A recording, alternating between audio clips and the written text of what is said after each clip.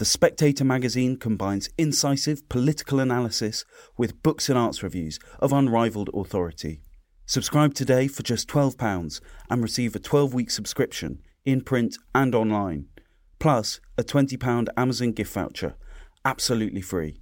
Go to spectator.co.uk/voucher.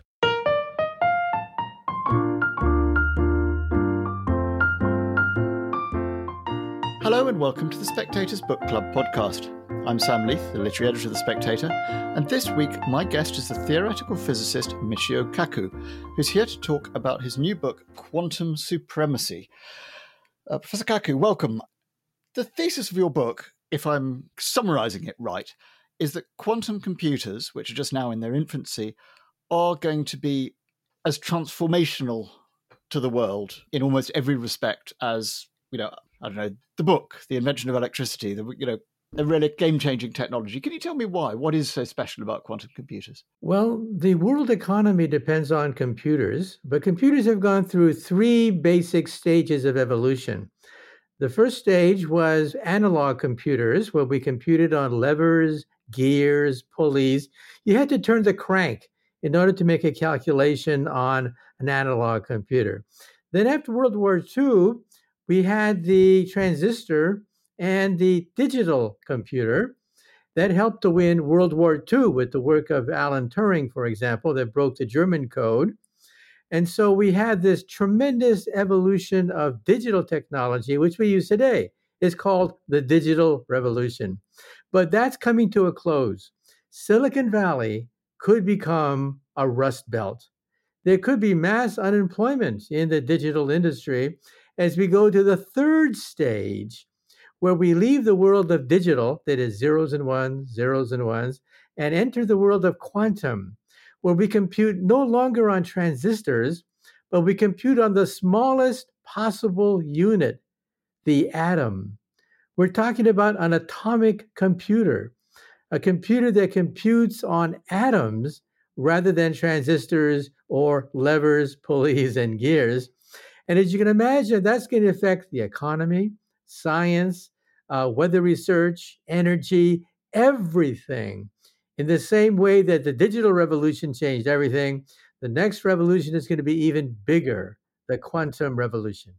And the fact that we're computing on atoms, is the essential transformation there that atoms can have more states than just 0 and 1? I mean, it seems to me that it's a sheer computing welly of these things that's exciting.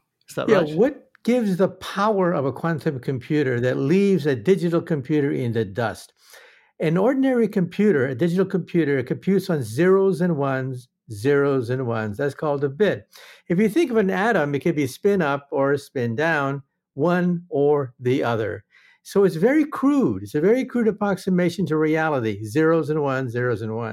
Quantum computers can compute simultaneously at all angles, any combination of zeros and ones. And how many more positions are there? Infinitely more. There are infinitely more states than just zeros and ones. And so that's why the digital revolution will look like an abacus. An abacus today we laugh at, but for thousands of years it was used in Asia because it does not have that many states to work with. Digital computers have more states, and quantum computers have the ultimate set of all possible states of up and down, and any mixture of the two, all simultaneously.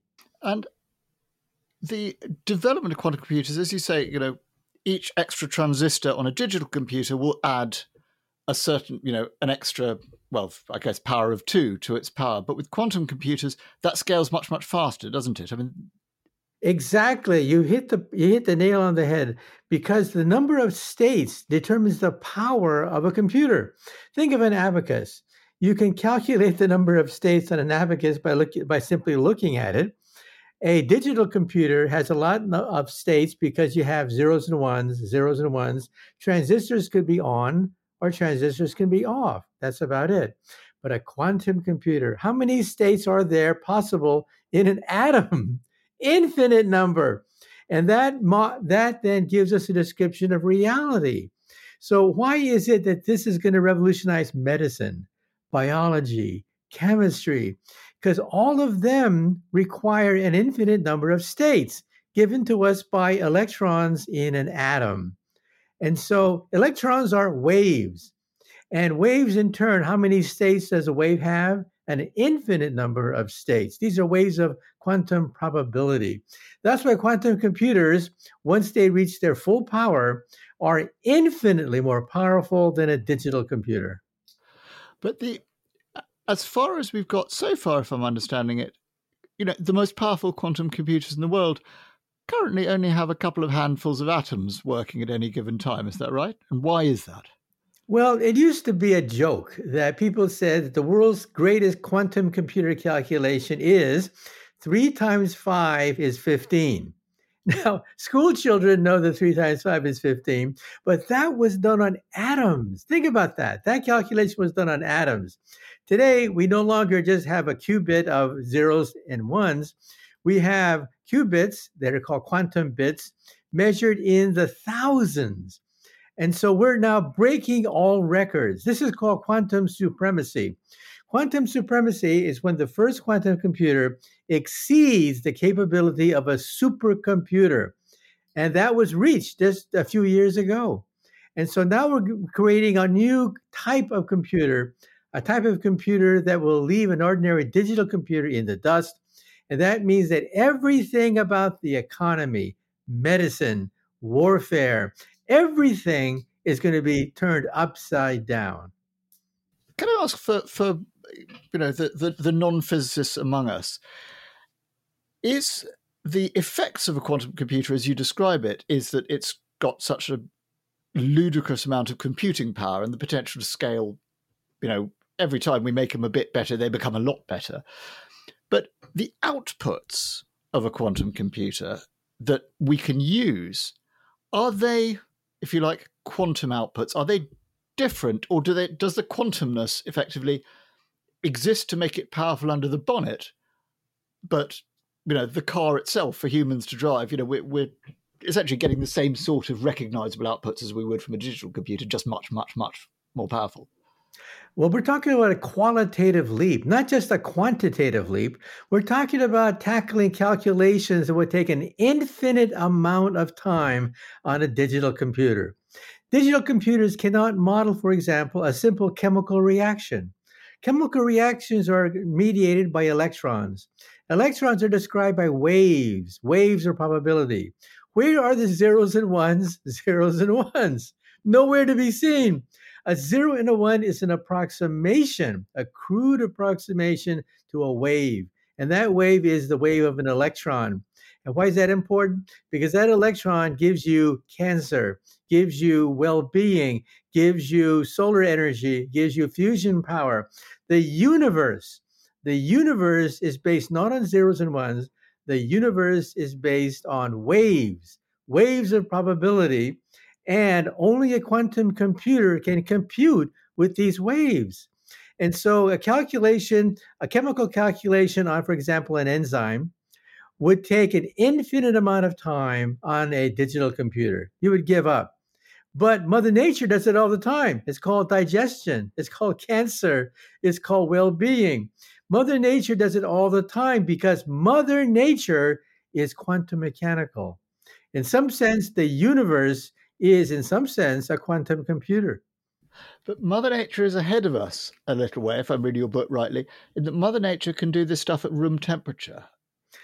That's embarrassing, very embarrassing. You see, why don't we have quantum computers that can outrace any computer right now to do our homework, to write books, to do all sorts of research? And the reason is you have to cool it down to near absolute zero, where all the extraneous vibrations and noise are eliminated. Somebody burping, somebody jumping up and down, a car backfiring a block away would ruin a quantum calculation. But Mother Nature does photosynthesis using ordinary sunlight at room temperature. This is embarrassing. Mother Nature is a quantum physicist with much greater power than our greatest quantum computers. We're trying to catch up to Mother Nature. Are you confident we'll get there? As you set out, there are lots of different ways in which people are trying to solve this problem. Yes, there's several ways of doing it. The Chinese are one of the leaders in this technology. They use laser beams and optical frequencies. They use light beams that can also have zeros and one in terms of how they spin, but anything in between zeros and ones. We do it using electrons in circuits. That's what IBM, Google, Honeywell, we use circuits based on electrons. So there's a race, and who knows who's going to win the race, with the Chinese betting on photons, that is particles of light, while in the United States, we're betting on electrons to do our calculations. Mother Nature, of course, uses both. Sunlight creates photosynthesis.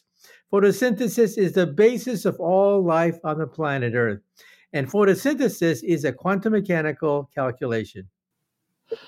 Now, the point you've just made about there being a race going on gives an extra sort of geopolitical tweak to your title, this question of quantum supremacy. Who's going to get there first? Because the body of your book is sort of saying, look, 30 years, 40 years, 50 years, 100 years into the future, we could have, using quantum computers, solved all these human problems. But it feels like you sort of jump over a little bit the suggestion, which is quite alarming to most of us, that before we get to modelling organic chemistry and quantum computers, we'll have to deal with the fact that their brute force power is going to make all of our existing encryption, on which rest all sorts of national military secrets, the banking system, you name it. It'll make them available to being kind of cracked brute force by the, if you like, market leaders in quantum computing. I mean, that's quite a big hurdle to get over, isn't it? Yes. What branch of the government is most interested in advancements in this technology? It's the CIA. And why is that? Because of the fact that quantum computers are so powerful that they can break, in principle, any digital code created by any bank or intelligence agency. The crown jewels of any government are the military secrets. And quantum computers, in principle, can crack any codes that nations use to hide their crown jewels. Therefore, the CIA has already begun to issue statements. In the United States, government agencies are beginning to issue statements saying, be prepared. Start to make changes now in your behavior, because when this revolution is in full blast, it means that all your secrets can be read by your next door neighbor. And so that's one of the drawbacks of this technology. So what are we doing? The government has issued guidelines saying that we're not there yet. We're not there at the point where we have to worry about this technology every day, but it's coming. So you have to lay the groundwork. You have to, first of all, create new codes that are more complicated than the codes of today. But eventually, they too will be broken. And then some people are saying maybe we should use quantum to defeat quantum. That is, have a two-tiered internet. One internet based on digital that can be broken, but another internet based on laser beams with an internet that can never be broken by the laws of the quantum theory. So we're using quantum to defeat quantum. And so that is another idea being kicked around, to have a dual internet, one internet that can never be broken because it's all based on laser beams and the quantum principle, and the other one we use, you and me, that can be broken if you have a powerful enough quantum computer. But doesn't that, that would imply an extraordinary degree of international cooperation in what's effectively an arms race, and B, doesn't it then imply all sorts of civilizational problems with a kind of two-tier system? I'm saying if you get, say, whichever first mover, which presumably in the private sector will include all manner of bad actors, and in the public sector will be governments, gets a decisive quantum advantage, there's not really time, is there, for, say they're however many qubits ahead. They've got a stable quantum computer. Their rivals, be those civilians the bad actors wish to rob, or rival governments whose secrets this quantum supreme government, wishes to extract. If your quantum computer is less good than theirs, they're going to be able to break through even your quantum encryption, aren't they? Well, that's why we have to use the quantum principle to be refined and advanced enough to guarantee the fact that it can detect problems with somebody bugging your quantum computer. So here's how it works. A photon has a polarization. We know that in your glasses are polarized. A polarized lens screens out the wrong polarization. That's why you don't get sunburn in your eyes on a bright day. So your glasses are polarized in one direction. As soon as somebody tinkers with your glasses that have laser beams, it alters the direction of the polarization. Boom! That can be detected instantly. And so it is instantaneously possible to detect when somebody is tampering with your quantum network. And that's why we think that eventually the internet will have to go laser. It'll have to be done by laser beams, because by looking at the change in the direction of the polarization, immediately you know that somebody is trying to hack into your system, and then you can take safeguards to kick them out. So sort of tripwires are available at least. Yeah, that's right. And remember, this is not today. We're talking about 10, 15 years in the future when quantum computers are so powerful they can break any code. And then, of course, the CIA has a nervous breakdown trying to figure out all the different ways we can use the quantum principle to defeat the quantum principle. Yeah, well, so I guess we'll cross that bridge when we come to it. The other of the risks, and sorry if I sound like such a downer, but we will get on to the amazing rewards. I'm wondering how seriously you take the anxieties that some people, most famously probably the philosopher Nick Bostrom, about the dangers of artificial general intelligence and the so-called control problem, i.e. that, once something passes a sort of liftoff velocity of learning power, it will bootstrap itself to superhuman levels of intelligence very, very fast, and controlling it becomes hard. Presumably with quantum computing, that acceleration becomes just even more dizzying, doesn't it? How worried are you about that aspect of it? Well, let's be real in terms of comparing an animal to our most advanced robots.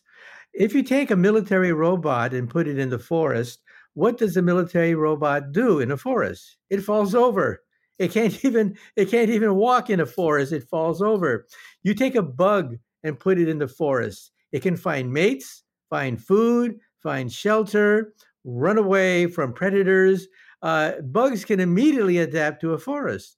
And so you begin to realize that we got a long ways to go before we have Terminator-type killer robots that can seek out and hunt humans. But eventually they'll be as smart as a mouse. Eventually they'll be smart as a rabbit, and then as smart as a dog or a cat. And I think by the end of the century, they'll have computing power sufficient so that they'll be as smart as a monkey. Now, at that point, they are potentially dangerous because monkeys know they are not human. Monkeys know that they are monkeys. Now, dogs, however, are confused. Dogs think that we are a dog. That's why they obey us. We're the top dog and they're the underdog. And so that's why dogs are not a threat, because they're confused. They think that we are a dog. But monkeys, once we have robots as smart as a monkey, they have self-awareness. They know who they are. Robots today do not know they are robots. You can talk to our most advanced robot and ask them, are you a robot? They don't know. But monkeys will know. At that point, they are potentially dangerous. And I think we should put a chip in their brain to shut them off if they have murderous thoughts, because it will come, but not for a while, not for many decades. Oh, good. You do you keep dogs or monkeys yourself? No, you sound like a partisan of the dog. But it's amazing that monkeys are self-aware. They know they are monkeys. They are self-aware. Dogs are at that point where they're still confused as to whether or not they are a dog or a human. But monkeys have no doubts at all. Now, to move on to looking at what you see the greatest advantages of quantum computing being, I was intrigued that the first things you lit on were things that, seemed quite analog in their way. I mean, they're not analog in their underlying structure, but, doing organic chemistry, figuring out how to solve the fixing of nitrogen for ammonia or photosynthesis or whatever. What was it that made you jump onto those examples first? Well, let's do the easy ones first, and then we'll get into the harder problems. The easy problems is chemical reactions that elude us today, but a quantum computer may be able to unravel because we're using a quantum device to unravel a quantum process. The most famous of them is a new green revolution. Before around the time of World War I, chemists were able to mass produce nitrogen that is fixed in fertilizer, artificial fertilizer. You realize that about 50% of the population of the Earth is dependent upon this green revolution, but it's coming to an end. And that's why we need a second green revolution to decode the process of taking nitrogen from the air, fixing it in terms of fertilizer. And that's what we're using. One of the first applications of quantum computers will be to create a second green revolution for the population of the world. Another possibility is solar power. Why don't we have solar cells everywhere giving us an answer to the energy problem? And the answer is quite simple. Solar cells do not obey Moore's law. We're spoiled by Moore's law. The computer power doubles every 18 months. Solar cells do not double in power every 18 months. And that's why we need a super battery. That's the weak link, the battery. We forget that. We think it's a solar cell. No, it's the battery that does not obey Moore's law. And that's where we can use supercomputers to solve that problem. And then we have medical problems like Alzheimer's disease. Just recently, we figured out that the reason why amyloid proteins do not gum up everyone's brain, it gums up some brains, but not every brain, is that there are at least two kinds of amyloid proteins, depending upon how they spin, about whether they twist to the right or whether they twist to the left. We didn't know that. And that's one of the reasons why you can have a gummed up brain and be totally clear thinking, and other people have a little bit of gum in their brain and they have Alzheimer's. This means that we may be on the verge of being able to cure Alzheimer's disease because we didn't realize that there are at least two types of amyloid proteins at the molecular level. And that's where quantum computers come in. These are quantum mechanical devices. They live in a quantum world. And as a consequence, they may be able to eliminate the bad amyloid protein, leaving the good amyloid protein there, solving the crisis that will befall humanity when there's a crisis in Alzheimer's disease. So these are just a taste of what's coming in the near future. And it's the ability to model actual chemical reactions. So I think I was fascinated by you saying, at the moment, the way we make new batteries is just really kind of trial and error. That's right. Same thing with drugs. How do we find new drugs? By trial and error. We forget that. There's no systematic way to find drugs. This is where quantum computers comes in, using the power of the quantum to unravel a quantum process so that we have a rule by which we can create new drugs, new therapies, new ways of generating energy. Now, in the first part of your book, you do talk about how we arrived. You retell the story of the arrival of the Copenhagen interpretation and about the rise of these extraordinary men who turned poor old Einstein on his head, or at least developed his theory in an alarming and strange way. And I'm interested in the kind of your sense of the characters of these scientists and the sense of what it is that drives them, because they're all very, you've known some of them. You knew Feynman and I believe you worked with Stephen Hawking, but their relationships with each other interest me as well, because is there a sort of thing of hero worship and trying to, if you like, kind of catch up to the likes of Einstein, or is there a sort of Oedipal kill the father thing? I'm thinking of that sort of Einstein-Bohr debate and that sort of thing. Well, one thing when you encounter these individuals is that you have to throw away common sense. Everything you thought you know about the world is actually wrong. You have to talk to individuals who are willing to open their minds to the impossible. Everybody knows that you can't be two places at the same time, okay? Ever since we were children, we were told you cannot be two places at the same time. Actually, at the quantum level, you can be an infinite number of places at the same time. Why is it that quantum computers have so much power? Because they compute on parallel universes. Now, this is something straight out of Spider-Man and Marvel comics. And we know that Marvel comics live in the multiverse. Spider-Man has many enemies in different universes, and there are different versions of Spider-Man in different universes. But it's based on the quantum principle. Why are quantum computers so powerful? Because they compute not in just one universe, but in an infinite number of universes. In fact, the Oscars were dominated by a movie that is set in the multiverse. And so the intuition is thrown out the window.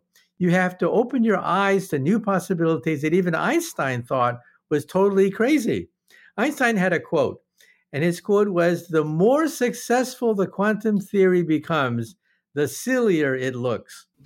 And it's absolutely true. It's a silly theory, but get used to it. That's the way the world runs. The world is quantum mechanical, independent of your classical mind. The world can be many places at the same time. Did it strike you as intriguing as it did me that, Niels Bohr made one of the great leaps into the counterintuitive, this crazy, strange quantum world. And yet when Hugh Everett made a further leap and was taken to meet Niels Bohr, when Hugh Everett said, look, how about we don't have this funny, barrier between the bigger world and the quantum world, but the wave function doesn't have to collapse. It's just happening everywhere simultaneously. There's multiple universes.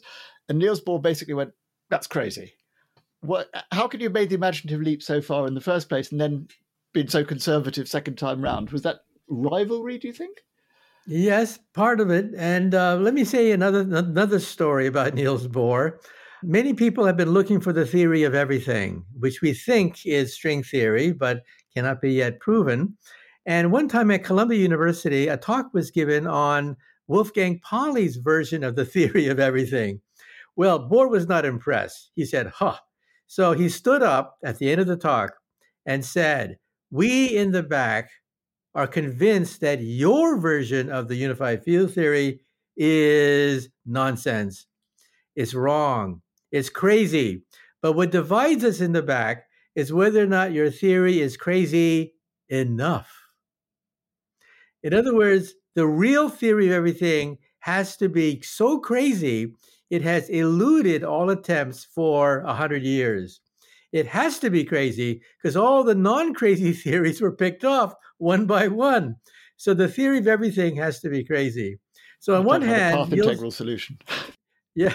So on one hand, Niels Bohr rejected the idea of the multiverse, but he was open to the idea that the ultimate theory of everything is going to be absolutely crazy. And string theory is both. String theory does have a multiverse, and string theory is definitely crazy, but it's the only game in town. And it's what I do for a living. And that's how I got into quantum computers to begin with. I'm not a computer person. I'm a theoretical physicist. But I got into quantum computers because I realized that this may be the only way to quantitatively prove that string theory is correct. String theory exists in the multiverse. That is, we exist perhaps in parallel states, which are bizarre with new laws of physics, but we coexist with them. And the way to prove it is with a quantum computer. Now, can I ask that, the theory of everything you're looking for, one of the difficulties, and I guess this is almost an aesthetic question rather than a scientific one. You say, like, the Schrödinger equation is remarkably clean and remarkably generative. It produces everything in a very sort of pleasingly concise way. All of chemistry, right? All of chemistry is produced by the Schrödinger equation. Then you say, the standard model, which we've had, right up until string theory, was a mess. It's kind of like, I think you have an analogy of sort of making a zoo animal by gluing a bit of a giraffe together and a bit of a zebra and a bit of, whatever. And we like to think of scientific truths as being elegant. Do you think a final theory of everything, crazy though it might be, would have to be elegant to satisfy, its explanatory adequacy. Exactly. The standard model is one of the ugliest theories proposed in science. It has 36 quarks. It has 3 generations of particles. It has a whole slew of Yang-Mills particles and Higgs bosons. It is the ugliest theory ever proposed in the history of science. So we don't think that it's the final theory. We think the final theory, those of us who work in string theory, we think the final theory is based on music. Music is based on vibrating strings. Each vibration corresponds to a particle. So the electron would vibrate this way, a proton vibrates this way, and a neutron vibrates this way, but they're nothing but musical notes. So physics is the harmonies that you can create on musical forms. Chemistry is the melodies that you can create out of these musical notes. The universe is a symphony of strings. And then the mind of God that Einstein wrote about for the last 30 years of his life would be cosmic music resonating through hyperspace. That would be the mind of God. I mean, kind of amazing that, I think it was the early modern scientists who said the music of the spheres were. We're coming back to that. Right all along. We think that all the particles we see around us are nothing but musical notes, melodies and symphonies resonating throughout the universe. That is the only paradigm rich enough to explain the diversity of everything there is. You see, the atomic theory simply says there are atoms. It doesn't explain why. String theory says it's all music that obeys harmonies. And these harmonies are the laws of physics. And so the laws of physics are not simply coming up from outer space. The laws of physics have a rhyme or a reason. The laws of physics are nothing but the laws of music. Yes, that intrigues me. Towards the end of your book, you do say, questions to, stump a quantum physicist. And one of them you have that's most fertile, I think, is the question of, did God, if God exists, have a choice in the disposition of the universe? Which is obviously a slightly peculiar one, but are these the only musical laws, if you like, that are possible? Yes. Well, as Stephen Hawking used to say, if you want to see a physicist blush, then ask them one of these philosophical questions, including, did God have a choice in creating the universe? Einstein thought that there was no choice, that the universe had to be this way because any other way it would fall apart. And so if you take a look at the Schrodinger equation, we've tried to have alternatives to the Schrodinger equation for the last almost the last century. Every time we deviate from the Schrodinger equation, the whole thing falls apart. All of a sudden, things can disappear, reappear, magic, all the known laws of physics are destroyed. And so we think that the Schrodinger equation is, in some sense, unique. Now, there are many solutions of this equation, but the equation itself is probably unique. All chemistry can be summarized in terms of the Schrodinger equation. So in that sense, God did not have a choice. But now we think that the Schrodinger equation in turn is nothing but one octave, just one octave of a vibrating string that has many other octaves. And these octaves are the particles we find in the standard model. So we think that we're coming complete circle now, starting with the Schrodinger equation, where matter is based on vibrations, going to all the melodies you can create with these vibrations, and getting the standard model of particle physics. Do you believe in God yourself? Well, I believe in the God of Einstein, that the universe in some sense was not an accident, that there is a rhyme or reason to it, that the universe is not just chaotic, that there really is a rhyme or reason to the universe. Is mathematics, is it possible, since mathematics underpins music and underpins physics, is it possible to conceive of a universal multiversal corner of the multiverse where the laws of mathematics are different, or are those sort of absolute bedrock? Well, there is a humorous novel, The Restaurant at the End of the Universe, where there's a race of very intelligent beings that create a supercomputer to find the meaning of the universe. What is the meaning of everything? So this computer chugs and chugs and chugs, and finally spits out an answer. The meaning of the universe is 42. Now, what a letdown. After spending eons and money to create a theory of the universe, the meaning of the universe is the number 42. Well, that's one of the reasons why I got into this business. I was going to say, they do set up another computer, don't they, to ask what the question was. Right. So, yes. So we have now the quantum computer, the most powerful computer of all, the last computer. And now we can ask the question. This question is not, is there a rhyme or reason of the universe, but is string theory correct? It turns out that we humans may not be smart enough to determine whether or not string theory is correct or not. Even the quark model, the simple quark model, cannot be proven using the power of the mind. How do we calculate with the quark model? We use computers. So that's an admission that we're not smart enough to figure out how to calculate with the quark model. We use computers, and the computers very correctly say that the quark model is correct. I think the same thing will happen with string theory. The way to prove string theory may ultimately be with a quantum computer, because the human brain may not be smart enough to solve string theory. Sorry about that. But does string theory, take us into a sort of different realm of physics? If I'm understanding you rightly, it's not, there are aspects of it that aren't, if you like, modelable, testable. It can't be falsified in the way that for a very long period of time we kind of thought that was what scientists were doing. They'd come up with things that were somehow empirically verifiable. Is it right that if string theory is correct, there are aspects of it that are beyond empirical verification? Not quite. You see, we are the lowest octave of the string. So the string theory does predict the quarks, neutrons, protons, and so on and so forth. That is a solution of string theory. You and me, the laws of chemistry, Schrodinger, all of that is one vibration, one octave of the string. But the string has other octaves. It has higher octaves. And that's where the critics come in. And the critics say, aha, you're predicting particles that we haven't seen before. But that's because our machines are not powerful enough to create the next octave.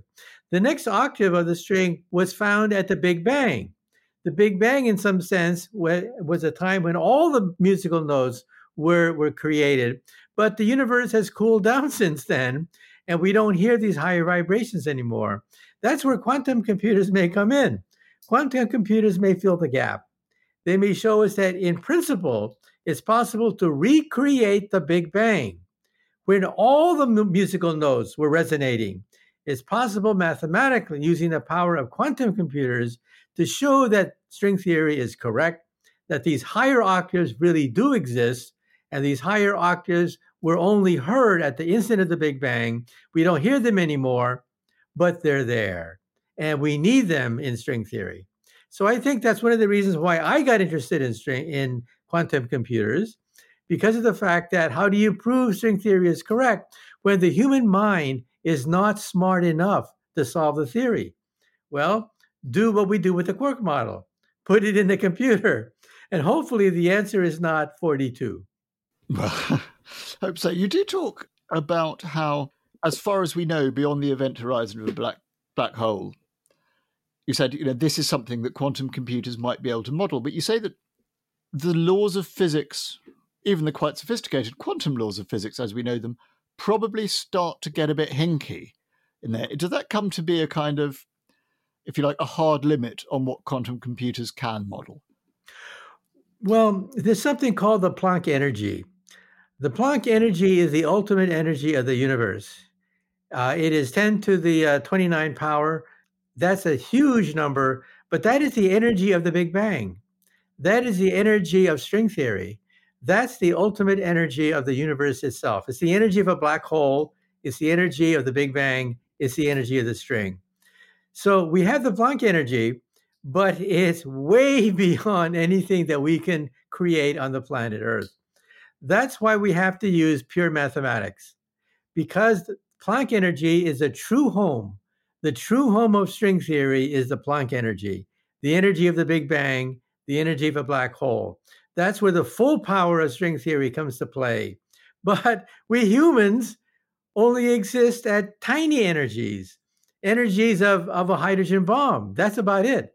That's all we can muster on the planet Earth is the energy of a hydrogen bomb, which is puny compared to the Big Bang.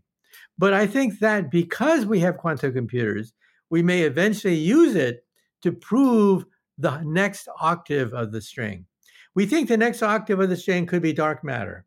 Dark matter is invisible, yet it makes up most of the universe. It's very embarrassing that most of the universe is dark matter, and we don't know what it is.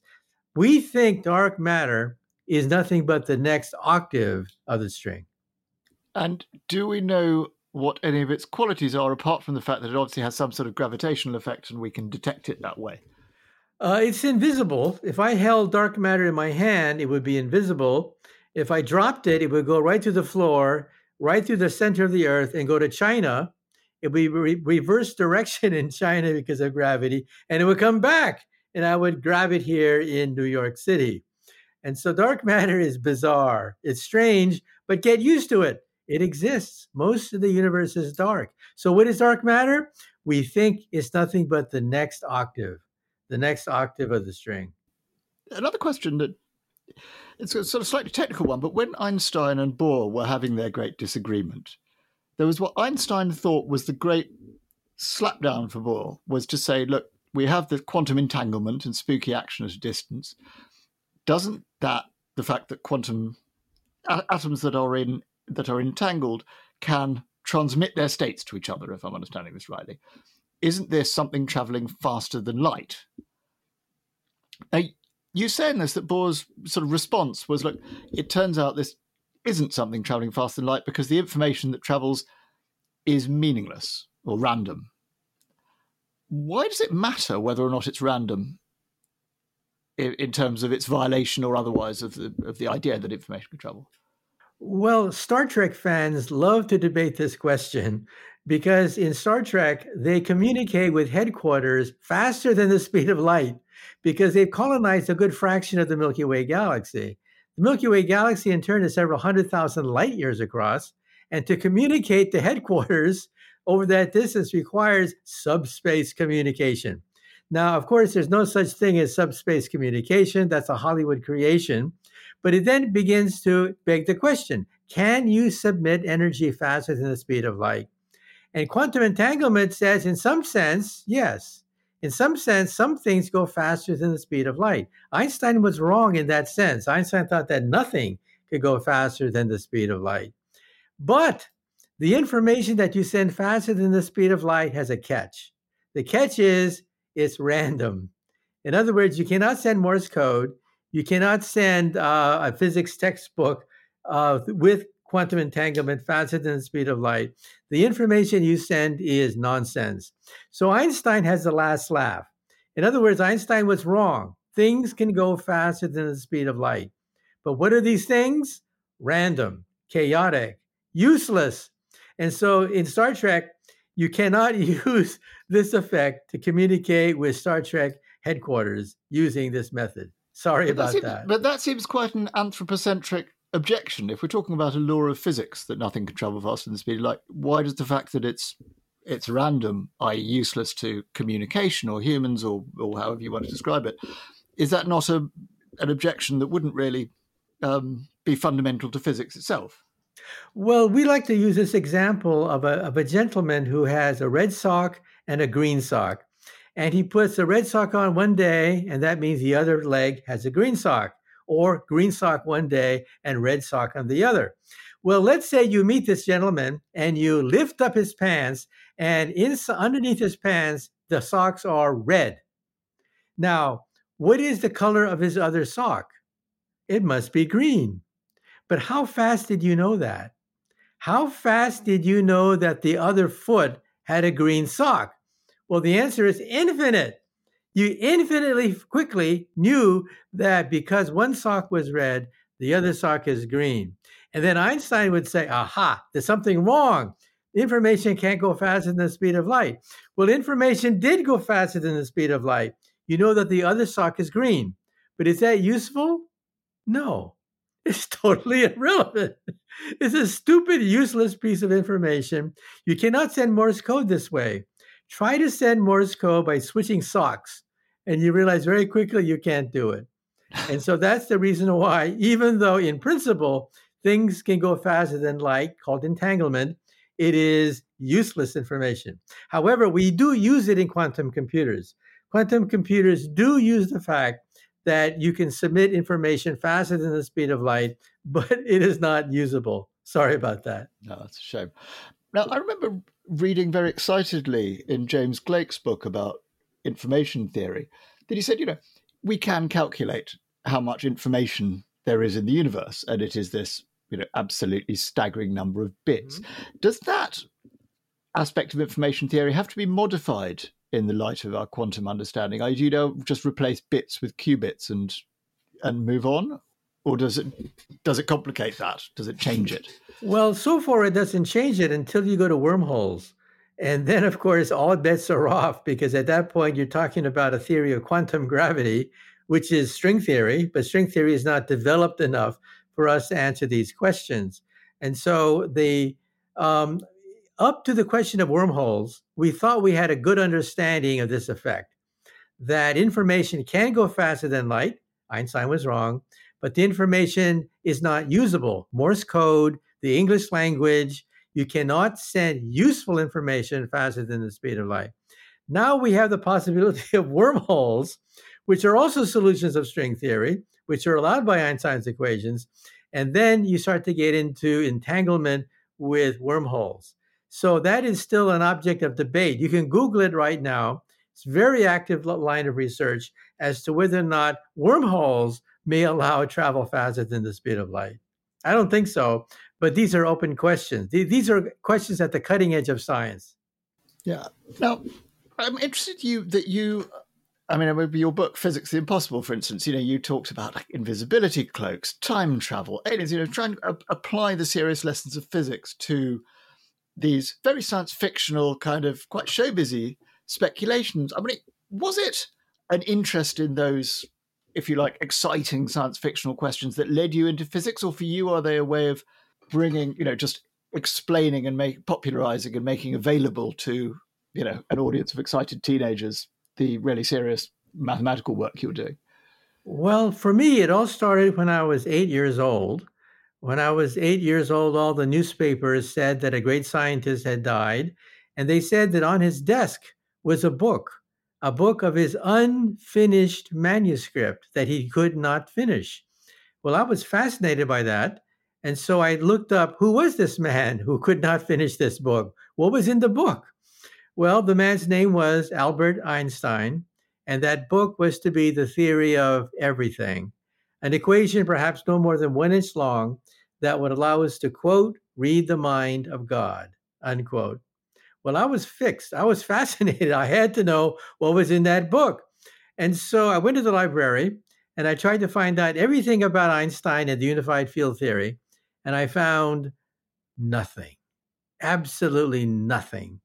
There was no popular book about the fourth dimension, about hyperspace, about black holes, about Einstein's work, nothing in the library.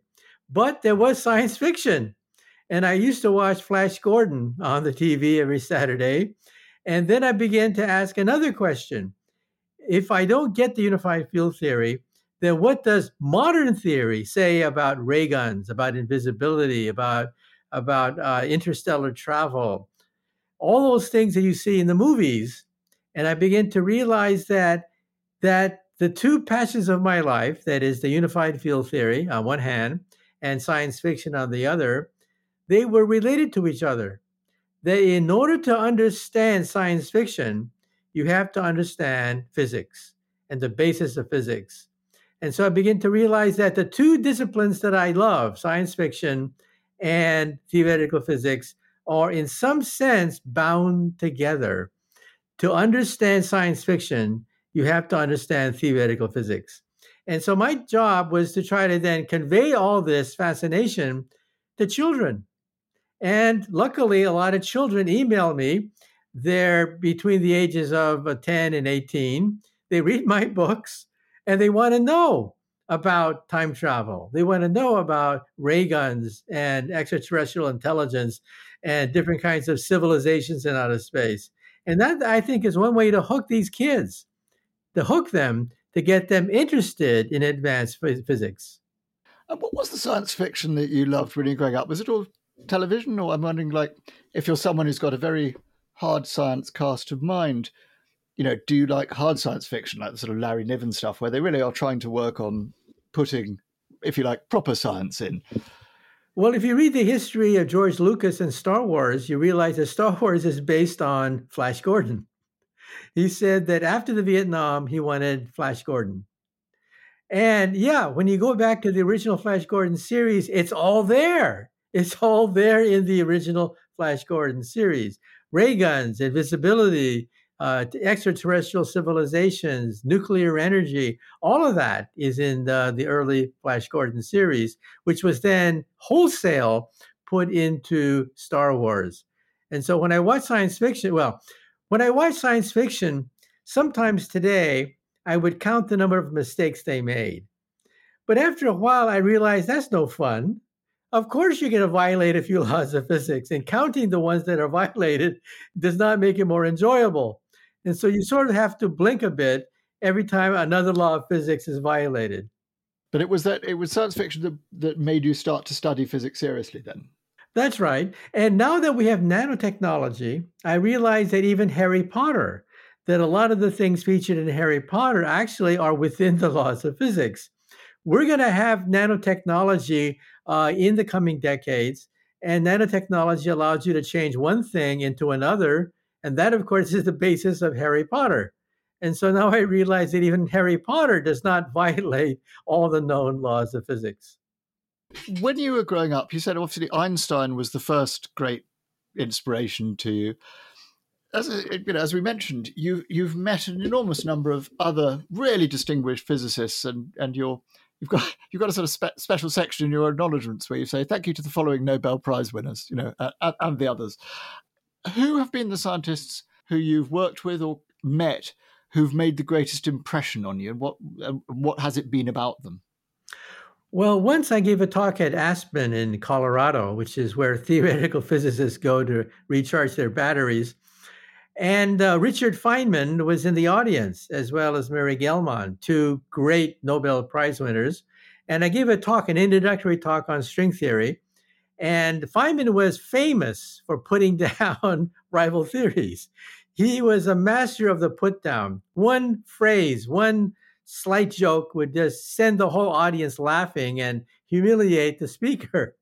Well, I was a little bit apprehensive because I was talking to string theory to Richard Feynman, who was a critic of string theory. He didn't quite think that it was philosophically his cup of tea, but he was in the audience. And so later, after I finished my talk, he came up to me. And I said, okay, here it goes. Here it comes.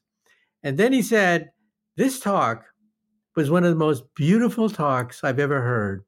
Gorgeous. Maybe not right. Maybe it's all wrong, but it was gorgeous. And then I began to realize that, well, the power of beauty will sway some of the greatest minds. That maybe Richard Feynman did not like the algebra. He did not like all the mathematics that went into string theory. But the thrust of what I was doing was music, reducing all of theoretical physics to music, which is what I was doing. And he said, this is one of the most elegant talks I've ever heard.